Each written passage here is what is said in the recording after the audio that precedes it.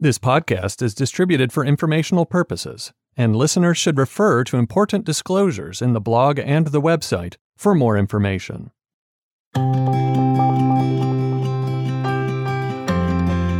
Welcome to the Wealthcast, where host Charles Bowinsky and his guests share their global expertise and the most current information for your financial planning needs. Each inspiring interview will help you to maximize your financial stability and growth so you can have more time doing the things you love. And now, here's Charles. Hello and welcome to the Wealthcast. I'm your host, Charles Bowinsky. On this podcast, we bring you the information that you need to know in order to be a good steward of your wealth, reach your goals, and improve society. On today's episode, we're going to take a bit of a detour into an unrelated subject, or a subject that's not related to the typical podcast that we do, and that is the life of an historian and the Battle of Little Bighorn. One of the benefits of being a good steward of your wealth is your ability to explore your interests and things outside of business or your profession, etc. And for me, one of those interests is history, and in particular military history. And since I was a kid, I've read everything I could get my hands on about the Battle of the Little Bighorn. And today I'm really fortunate to be able to welcome Neil Mangum to the podcast. Neil is an historian who has been the chief historian at the Little Bighorn National Battlefield Park, as well as the superintendent of the park. Neil is one of the preeminent authorities on the American West and is highly sought after as a guide, particularly to the Indian Wars. I hope you enjoy the podcast. There's certainly enough information about the Battle of the Little Bighorn in this podcast to hopefully kindle your interest in terms of learning more, or perhaps opening a door on history in general.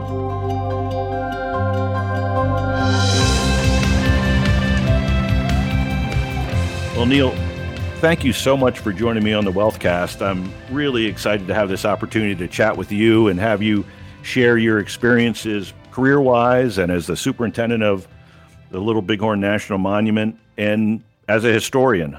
So thank you so much for joining me. Well, I'm glad to be here today. So why don't we start at the beginning? You've told me the story of how you made your way to employment at Little Bighorn National Battlefield Monument, and I thought it was really interesting. And there's so many parallels with business careers in terms of perseverance, et cetera. I thought it'd be an interesting thing to share to start. Well, my interest in Little Bighorn it was captivated by the 1941 release by Warner Brothers of the movie They Died with the Boots On. It was from that movie that I took a liking personally to the star of the show, George Custer, who standing there alone goes down in immortal defeat at the hands of the Sioux and Cheyenne at the Battle of Little Bighorn. From that time, when I was a kid in the 1950s, when I first saw the movie, I was captivated by the event and looked into, where is Custer Battlefield? And it's in Montana. Well, it's managed by the National Park Service. So who are those guys? So I did some looking around. Of course, in my hometown of Petersburg, Virginia, there was a National Park Service unit, Petersburg National Battlefields. And I did some letter writing in high school, and I wanted to go out to Custer Battlefield and be a seasonal. I applied but was rejected on that, but I eventually got on with the National Park Service in Petersburg as seasonal, working in the Parks Living History program, where I donned Confederate gray, and we did cannon firing demonstrations, cavalry for the visiting public. Well, ultimately I wanted to go to Custer Battlefield, which later, by the way, was name changed to Little Bighorn Battlefield National Monument. I applied for some of the permanent jobs there at Custer because I had got on permanently at Petersburg. I was rejected the first time, but the second time I decided when I heard that vacancy was opening up for the chief of interpretation at the park and the historian's position. At that time, I was the historian at Petersburg Battlefield. I drove up personally to Montana and talked to the superintendent and say, hey, how do I make myself known as a serious candidate for your position here? So we had a long chat, and to make a long story short, he about a year later, less than a year later, he called me up and said he was going to pick me up, or there would be a transfer from my job. At the time, I was working in Missouri at another national park there, and they transferred me to Custer Battlefield, and I came up there in 1979 and became the park historian / and the chief of interpretation.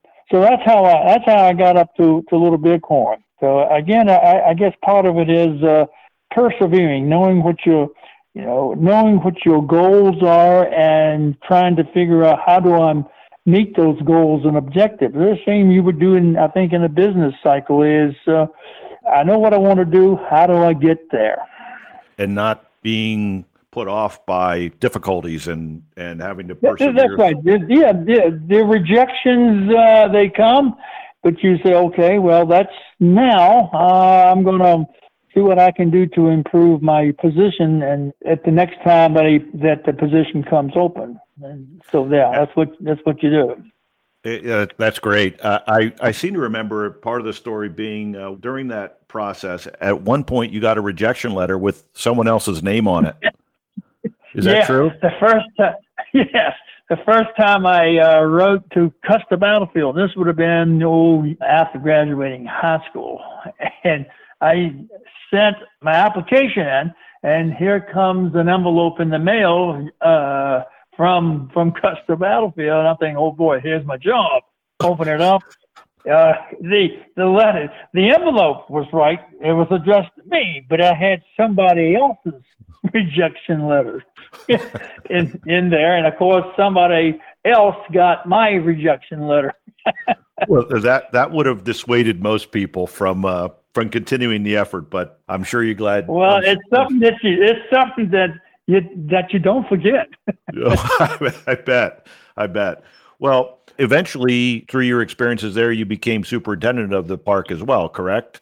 That's correct. And again, that was another story where I had applied for the job, that the position of the superintendent at the park had come open, and I applied for it and didn't get it. And so I am working at my old job, which at the time was the historian out of Sul Ross State University. The National Park Service had an office there, and I covered about 6 or 7 national parks in the Southwest region.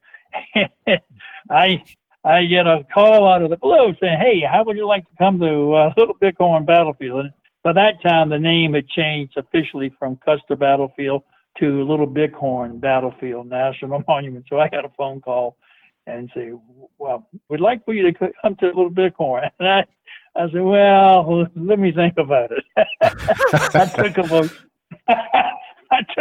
I said, and I was so excited about getting. I said, I got to run this by my wife and family. And of course, I called him back the next morning and said, "I'll take the job." That's a great story. So I got rejected both times for the seasonal job. I got rejected 3 times. The seasonal job, I got rejected.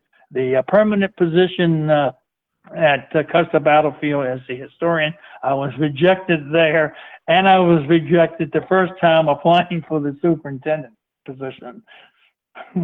Well, there you go. There's a perfect example of perseverance. So thanks for sharing that, Neil. I think based on your enthusiasm of the subject, that's very contagious. I think it was well-deserved in the end. So on behalf of everyone interested in history and especially Little Bighorn and all the work you've done there, thank you for persevering. I think, at this point, it might make sense to share just sort of an overview of the Battle of the Little Bighorn. And I might share from my perspective, my interest in the Little Bighorn started at a young age as well, probably about 10 or 12, as soon as I started really reading history. And for some reason, this particular episode in history really captured my attention. And I think it may be because of the mystery associated with the Battle of Little Bighorn. It's kind of like watching a movie where occasionally the sound goes out, and then occasionally the picture goes out, and then occasionally both go out, and it picks up at some point, further along in the movie. So you've got to interpret what happened and do some reading and gain a better understanding. But it's an unsolvable, it's not 100% solvable. We'll never know exactly what transpired, and that's what sort of piqued my interest, years ago, and it's been a lifelong interest, and I'm really glad it has been. It's provided me with great experiences meeting folks like you and David Woodbury and others. So why don't you share sort of an overview of the battle, and then we can talk about a couple related topics. Well, the Battle of Little Bighorn was part of a overriding campaign. The government, that means the United States government, had issued an ultimatum to all of the Indians living off of the reservation. Now, in 1876, the reservations were generally along the Missouri River, south of present-day Bismarck, and then down toward Mobridge, South Dakota, down that way. But there had been a number of Indians who had never signed a treaty to live on a reservation. And so the government was focusing on bringing those Indians onto a reservation. And they issued an ultimatum in December of 1875, which was that the Indians must report to a reservation by the end of January 1876, scarcely, not even 2 months away, that they must report to a reservation or they would be considered enemies of the government. And that term that was applied was hostiles. And if they did not come into a reservation, the United States government would send soldiers out to force that ultimatum, force that edict. The campaign loosely was supposed to be 3 Army columns put into the field, one coming from the south out of Wyoming, another one coming out of western Montana, and another column coming out of North Dakota under the command of General Alfred Terry. And including all 12, he had in his command all 12 companies of the 7th U.S. Cav, commanded by Field Commander Lieutenant Colonel George Custer. And the idea was these 3 converging columns would locate the Indians, and then each column then would block the Indians from getting away and drive them back on the other column. Now, you have to understand that when we say block, we're not talking about these 3 columns being in such close concert that they know what the other columns are doing. We're talking about hundreds of square miles of territory where the Army did not know precisely where the Indians were located. Well, ultimately, the column coming from the south under the command of Brigadier General George Crook is turned back by the combined forces of Sioux and Cheyenne at the Battle of the Rosebud, fought just 8 days before the Battle of Little Bighorn. And he fell back into Wyoming, and he was out of the picture. No communications as to what happened to him. Meanwhile, the other 2 Army columns had formed a junction about 100 miles away from the Little Bighorn battlefield, that being the command of Colonel John Gibbon and General Alfred Terry. The decision was made that based on the most current Indian scouts that they had Arikara and Crow Indian scouts with them, that the Indian village, and most likely was based on the smoke and the evidence that they had seen, was probably over on the Little Bighorn River Valley. And of course, that river valley runs for about 100 miles or more, so you don't know precisely where it's at. But now that they had some idea where the Indians were located, Terry gives Custer free rein, or essentially free rein, to take his 12 companies and go up the Indian Trail that had been discovered on the Rosebud Creek, which is one valley stream east of the Little Bighorn.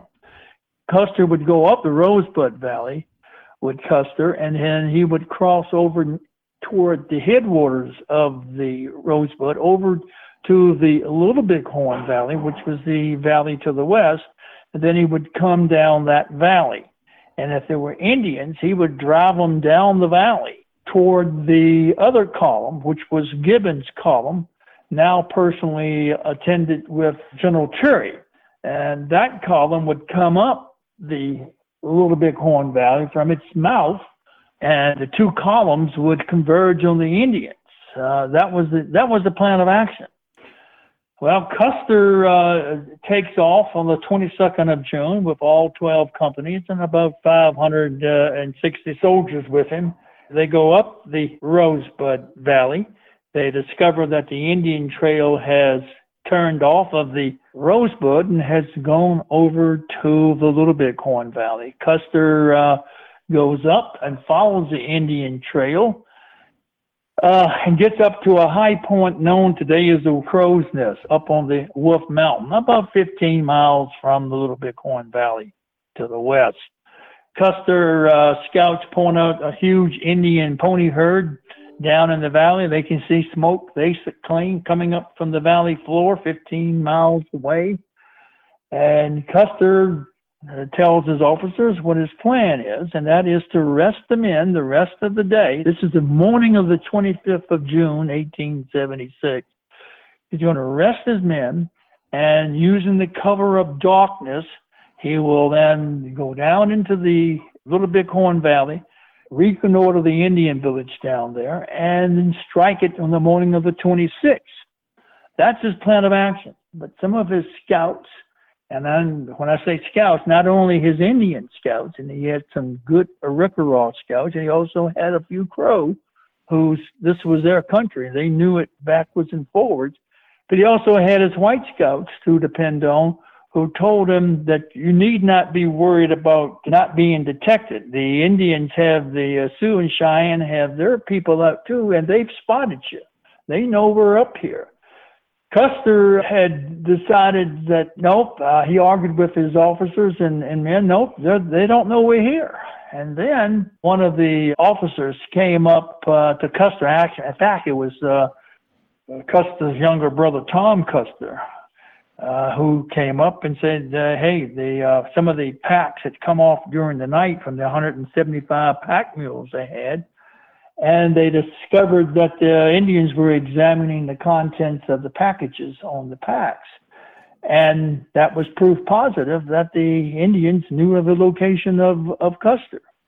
At least that's what he thought. And so he made a very crucial and a very fateful decision, and that was to launch his attack immediately before the Indians could break up. And he started down the valley, and as he did so, he organized the 7th Cavalry into 4 battalions.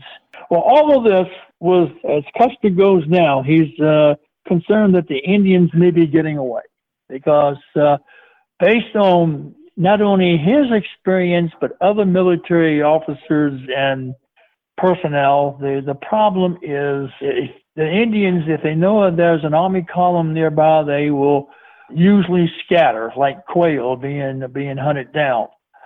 That's the general consensus. And that was that was the big worry, right? The big worry was that they would miss this opportunity. That's right. This was a golden opportunity as Custer saw it. Some of the scouts with Custer tried to warn Custer that, you know what, there are more Indians down there, as one of them said. There's more Indians down there than you got bullets in your guns. Custer was expecting probably to meet no more than 1,500. And with more than all, when you count the officers and civilians, Custer had over 600 and some men in his column, and he felt confident that they would be able to handle anything that they found. Well, the Indian village, it was a good-sized city. It probably had 7,000 to 9,000 people living in it, of which there were probably 1,500 to 2,000 warriors or more. But the big thing was the Indians were not running away. When Custer got close to the Indian village on the south end, again, people have to understand that at this point in time, Custer has not seen the size of the village. It stretched out along the Little Bighorn for 1.5 miles to 2 miles in linear length there.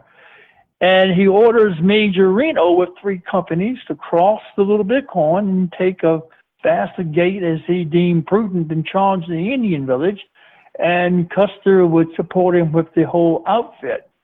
So Reno crosses the river and goes down the valley, and wham, runs into Indian resistance. So much resistance that Reno is forced to dismount his men and fight on foot on a skirmish line across the valley floor.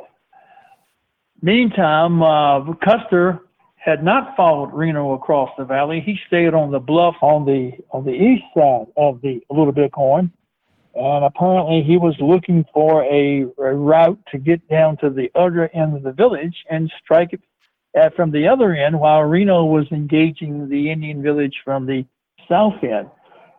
The Indians put up so much pressure on Reno, they forced him within 15 to 20 minutes to fall back into a stand of timber along the banks of the Little Bighorn for protection.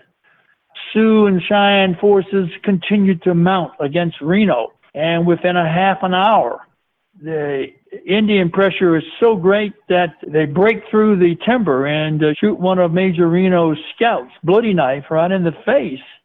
And it unnerves the major, as it probably would anybody. And there is panic setting in and command disorganization.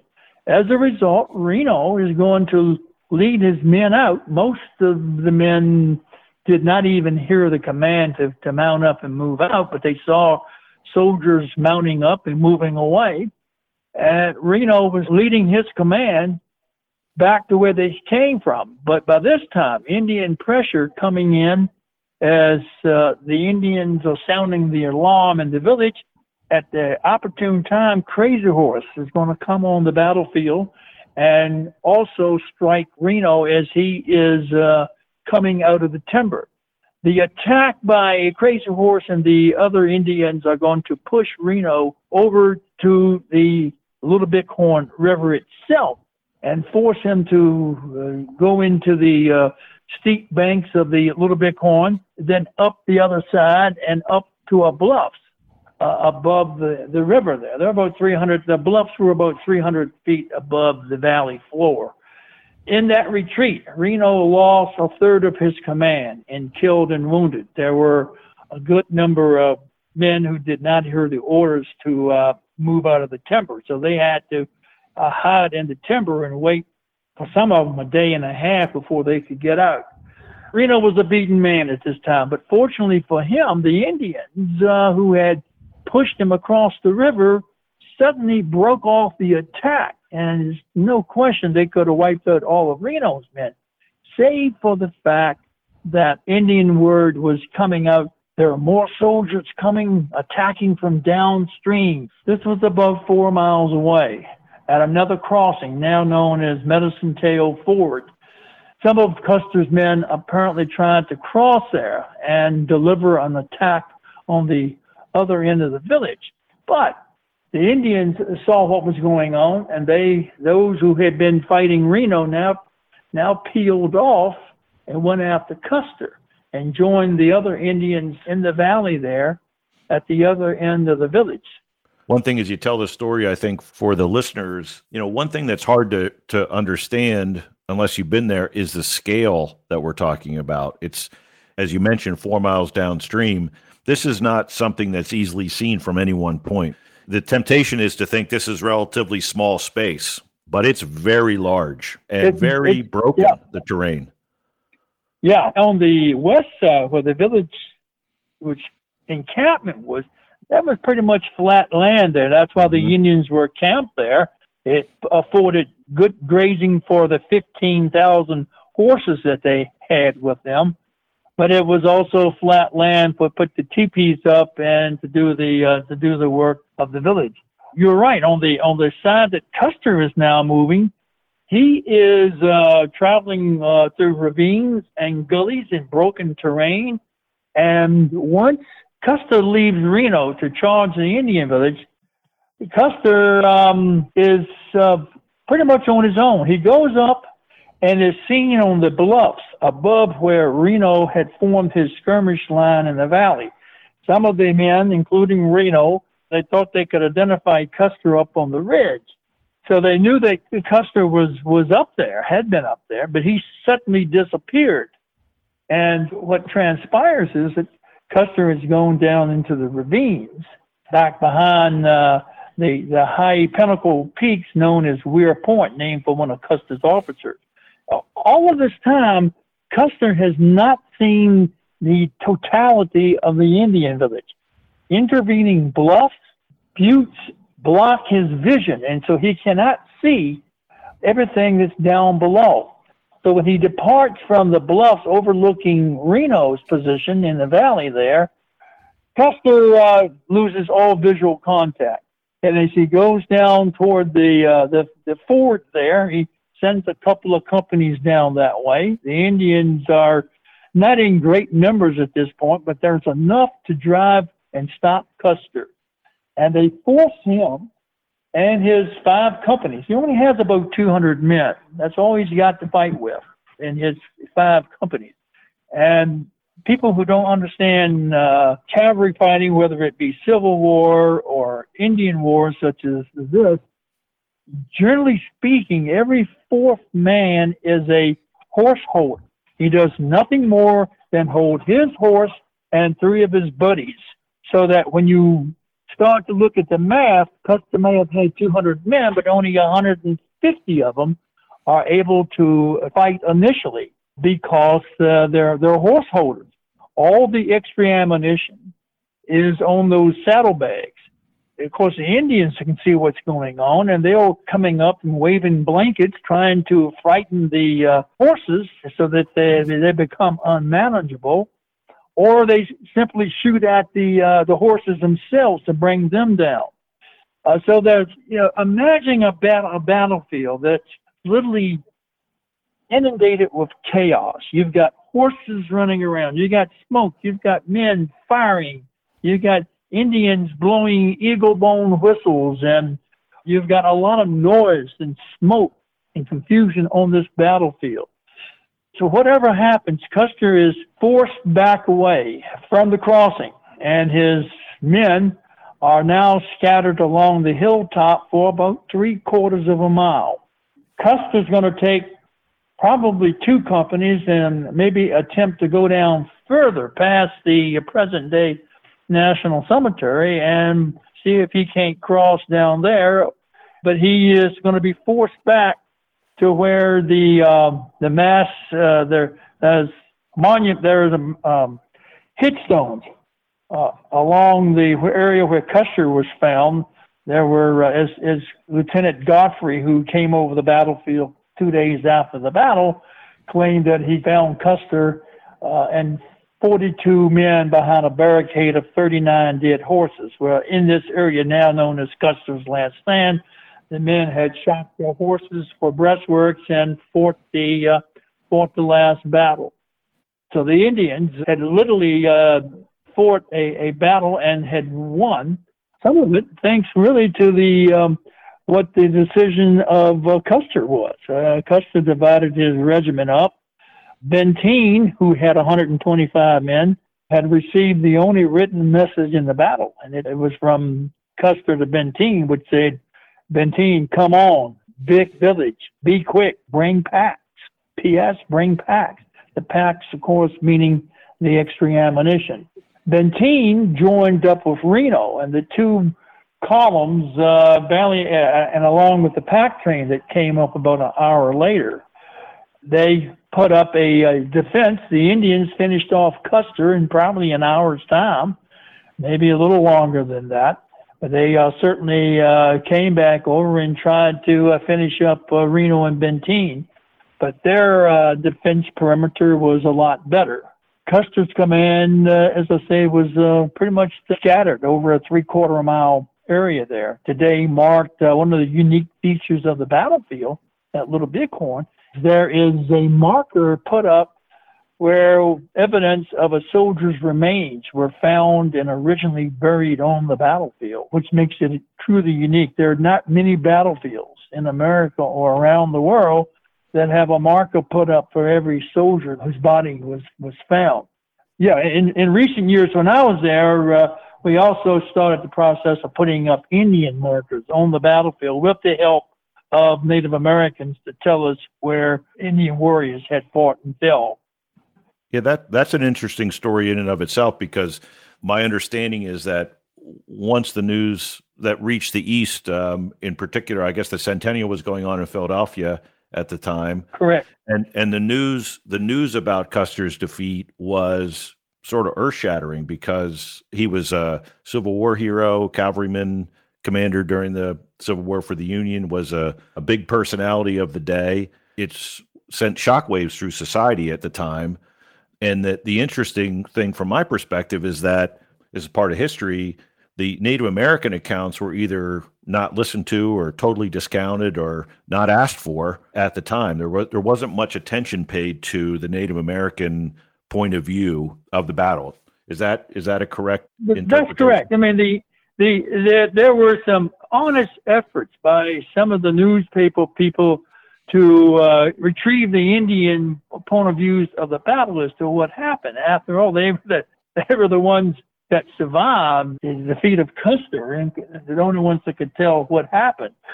And there were efforts made, but they were not utilized in the early accounts of the battle. It was from generally the perspective of the losers, this being Custer. The story was told. And it wasn't, but you start to see a little bit of change. For instance, in 1886, on the 10th anniversary of the battle, there had been some of the veterans of the battle, like Lieutenant Edward Godfrey and those guys. They came out and they invited some of the Indians who were now living on the reservation. Chief Gall, who was one of the lieutenants of Sitting Bull. They had been good friends at one time.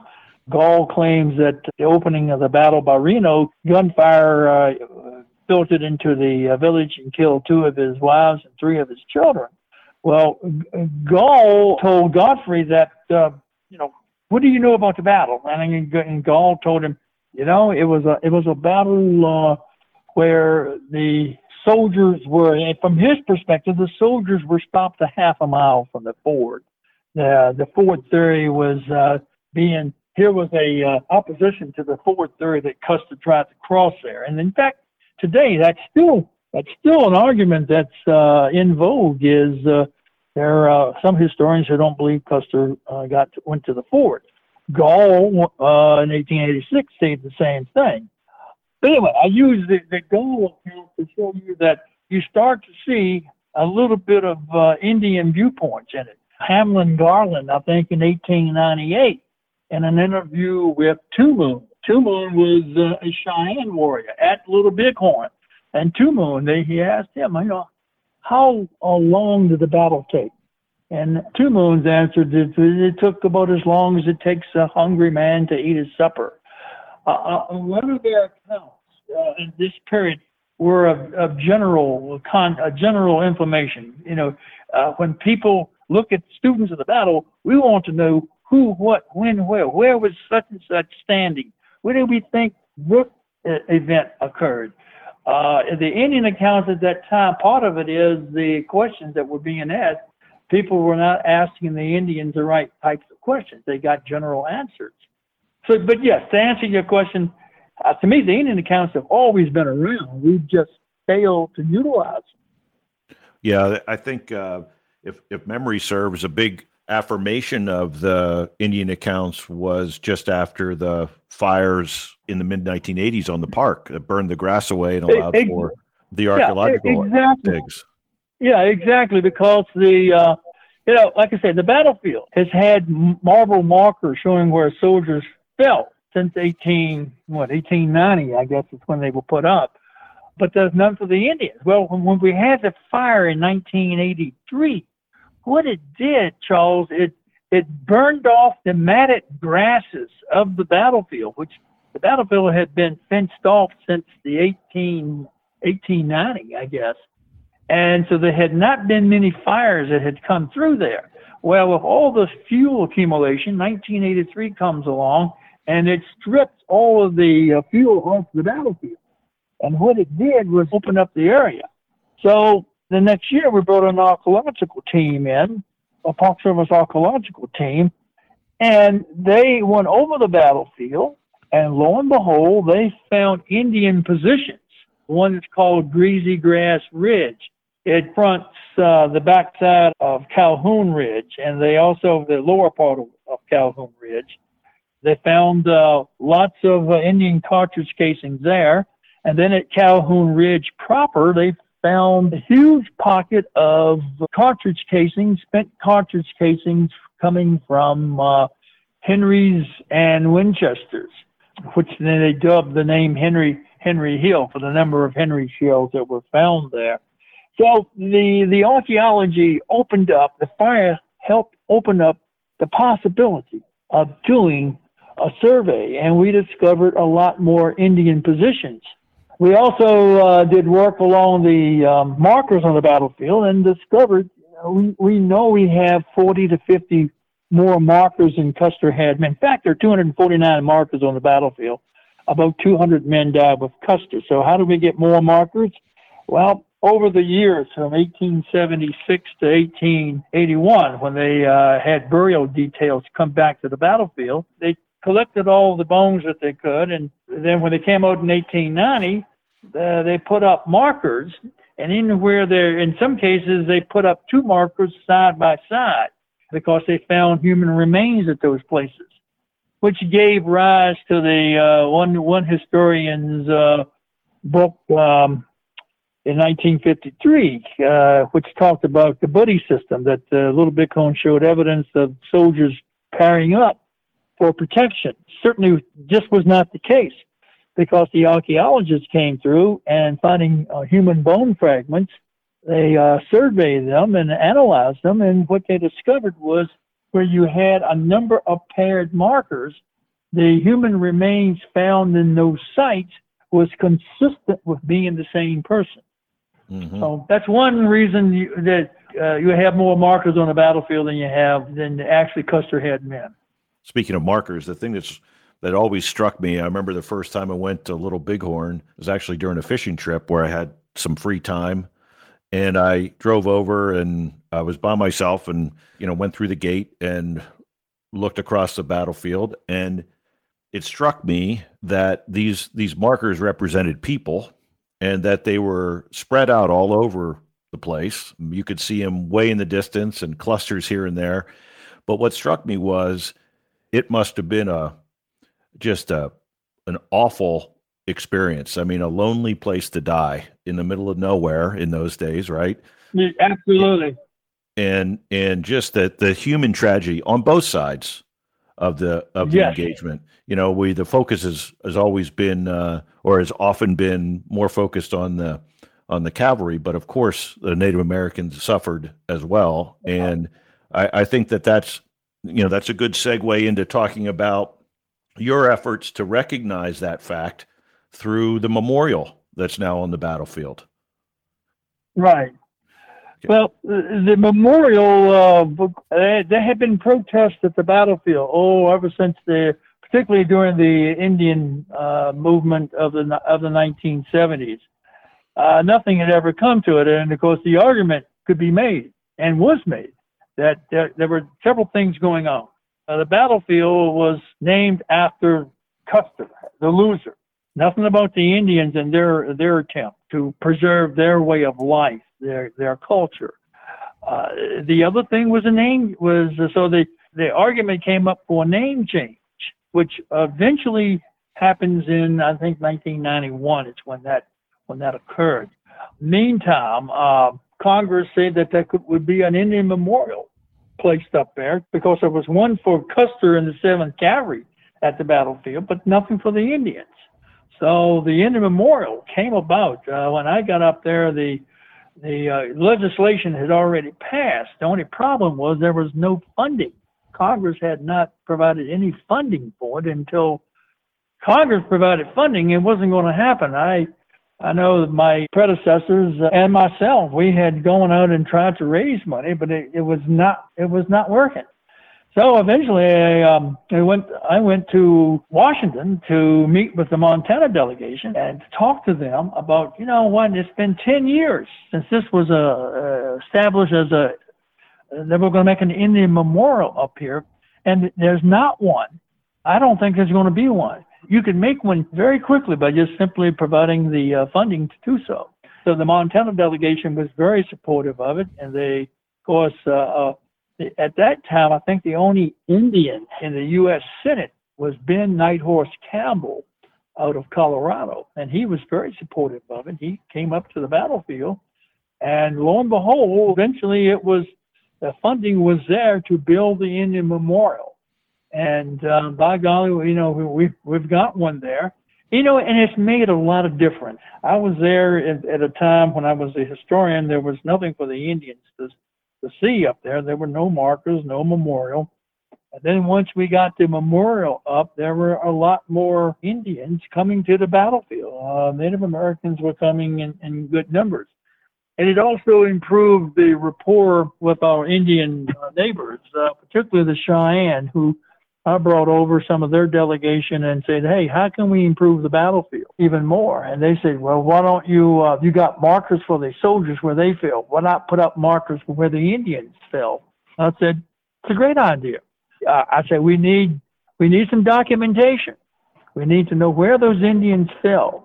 And they said, there's a lot of Indians who fell in the battle, and there are rock cairns over the battlefield. I said, and he said, you people don't know who they are, all of them. But he says, we have a good list of where these people fell and the names of those warriors who fell.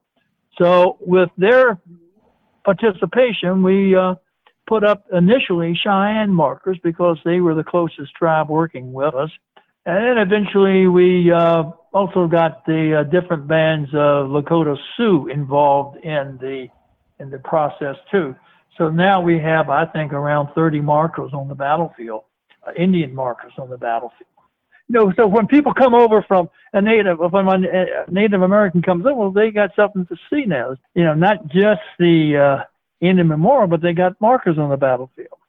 Yeah, it's a fantastic development and improvement in my view, because at the end of the day, you know, we're talking about people on both sides, and we're all interested in the history, but the bottom line is it was a tragic event for both sides, not only that day, but subsequent, right? So as history unfolded, congratulations on achieving that. Yeah. Well, thank you. Well, I think more so for the Indians, because remember, their whole life is evolved around their family. All of their possessions is located on the hillside in horses and ponies, and what's in that teepee. And they are so dependent on the Mother Earth around them to provide them with the buffalo for food, for shelter. And now they're being told, you got to go live on a reservation, whether you want to or not. That's just the way things are. And so I understand the Indian point of view of wanting to fight and hold on to what they've got. They have been pushed around to a point that there's nothing left for them but either to surrender or fight. I tip my hat to people like Sitting Bull and Gull and Crazy Horse and others who said, you know what, as Sitting Bull said, I do not want to go to a reservation and there be dependent on the piece of fat back that the government gives me. I want to live out here the way I have, the way my grandfather lived. Yeah, you have to respect that. I think the practical aspect of the government requiring the Indians to move to reservations during the middle of winter, when traveling in that part of the country during winter and in the summer is difficult. In the winter, I don't know how that would have, been accomplished, moving villages and people in deep snow, et cetera. So that's right. Yeah, you couldn't accomplish that. There was no way in the world they're going to do it. And only 6 weeks later, after the ultimatum had been delivered, 6 weeks after the deadline had come up, they are attacked. That is, the Cheyennes are attacked on the Powder River.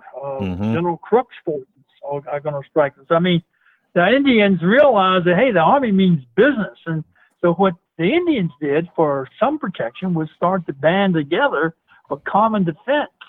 They were still not going in. They just simply started to band together and said, if the Army means business, we had better collect our forces too in order to protect each other better.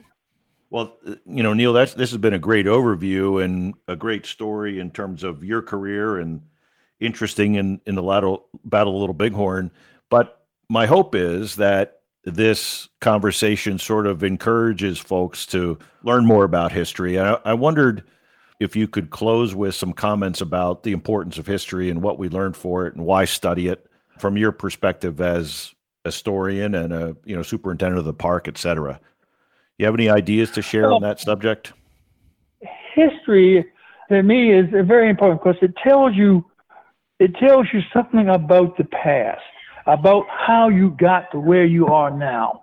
History is oftentimes, most of the time, thank goodness, is simply about people growing up, going to work, having families, starting a business or involved.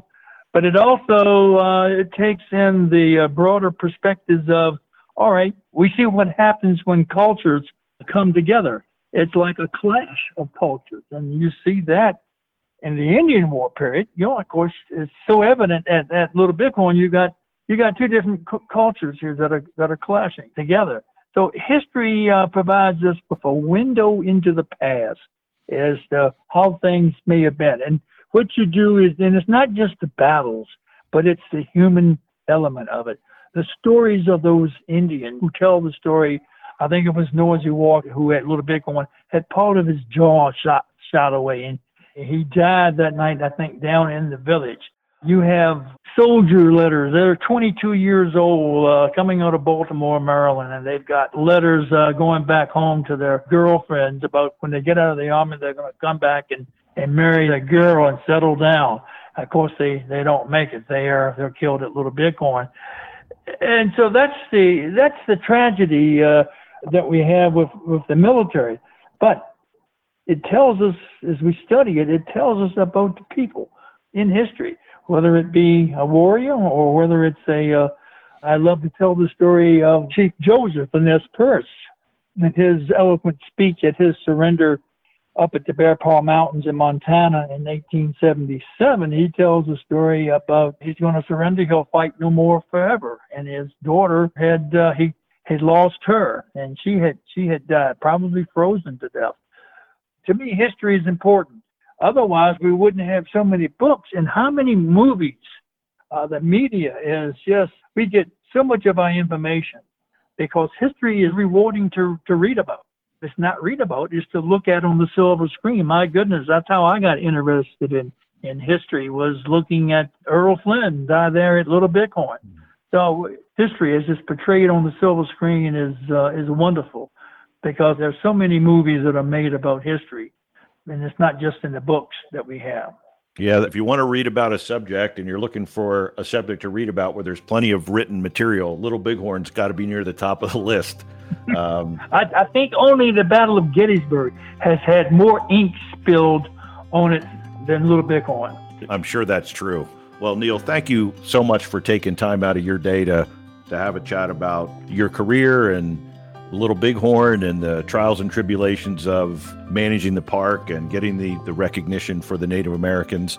I really appreciate the time, and I can't tell you how much I've appreciated getting to know you over the last couple of months. So thank you so much for taking the time today. You're quite welcome. Thank you. Thank you so much for joining Neil Mangum and myself on today's episode. You could tell, I think, that Neil and I enjoyed having a chat about the Little Bighorn and his trials and tribulations as an historian trying to find an opportunity at the Little Bighorn Park. I just would say on a personal note, I've been lucky enough to spend some time with Neil on the Little Bighorn battlefield and the Rosebud battlefield, etc. He is unbelievably knowledgeable. And if you ever have the opportunity to meet him in person or perhaps even take one of his tours, I would highly encourage it. I will put a link to more information about Neil and some of the tours that he leads in the notes, as well as a suggested reading list if you'd like to learn more about the Battle of the Little Bighorn and the Sioux War of 1876. Thanks a lot for joining me. Have a great day. Thanks for tuning in to the Wealthcast. You can get all the details on this episode, our guests, and everything you need to know so you can create and enjoy the luxury of financial independence by visiting us at moderawealth.com/thewealthcast. And make sure you subscribe to the podcast so you catch every episode.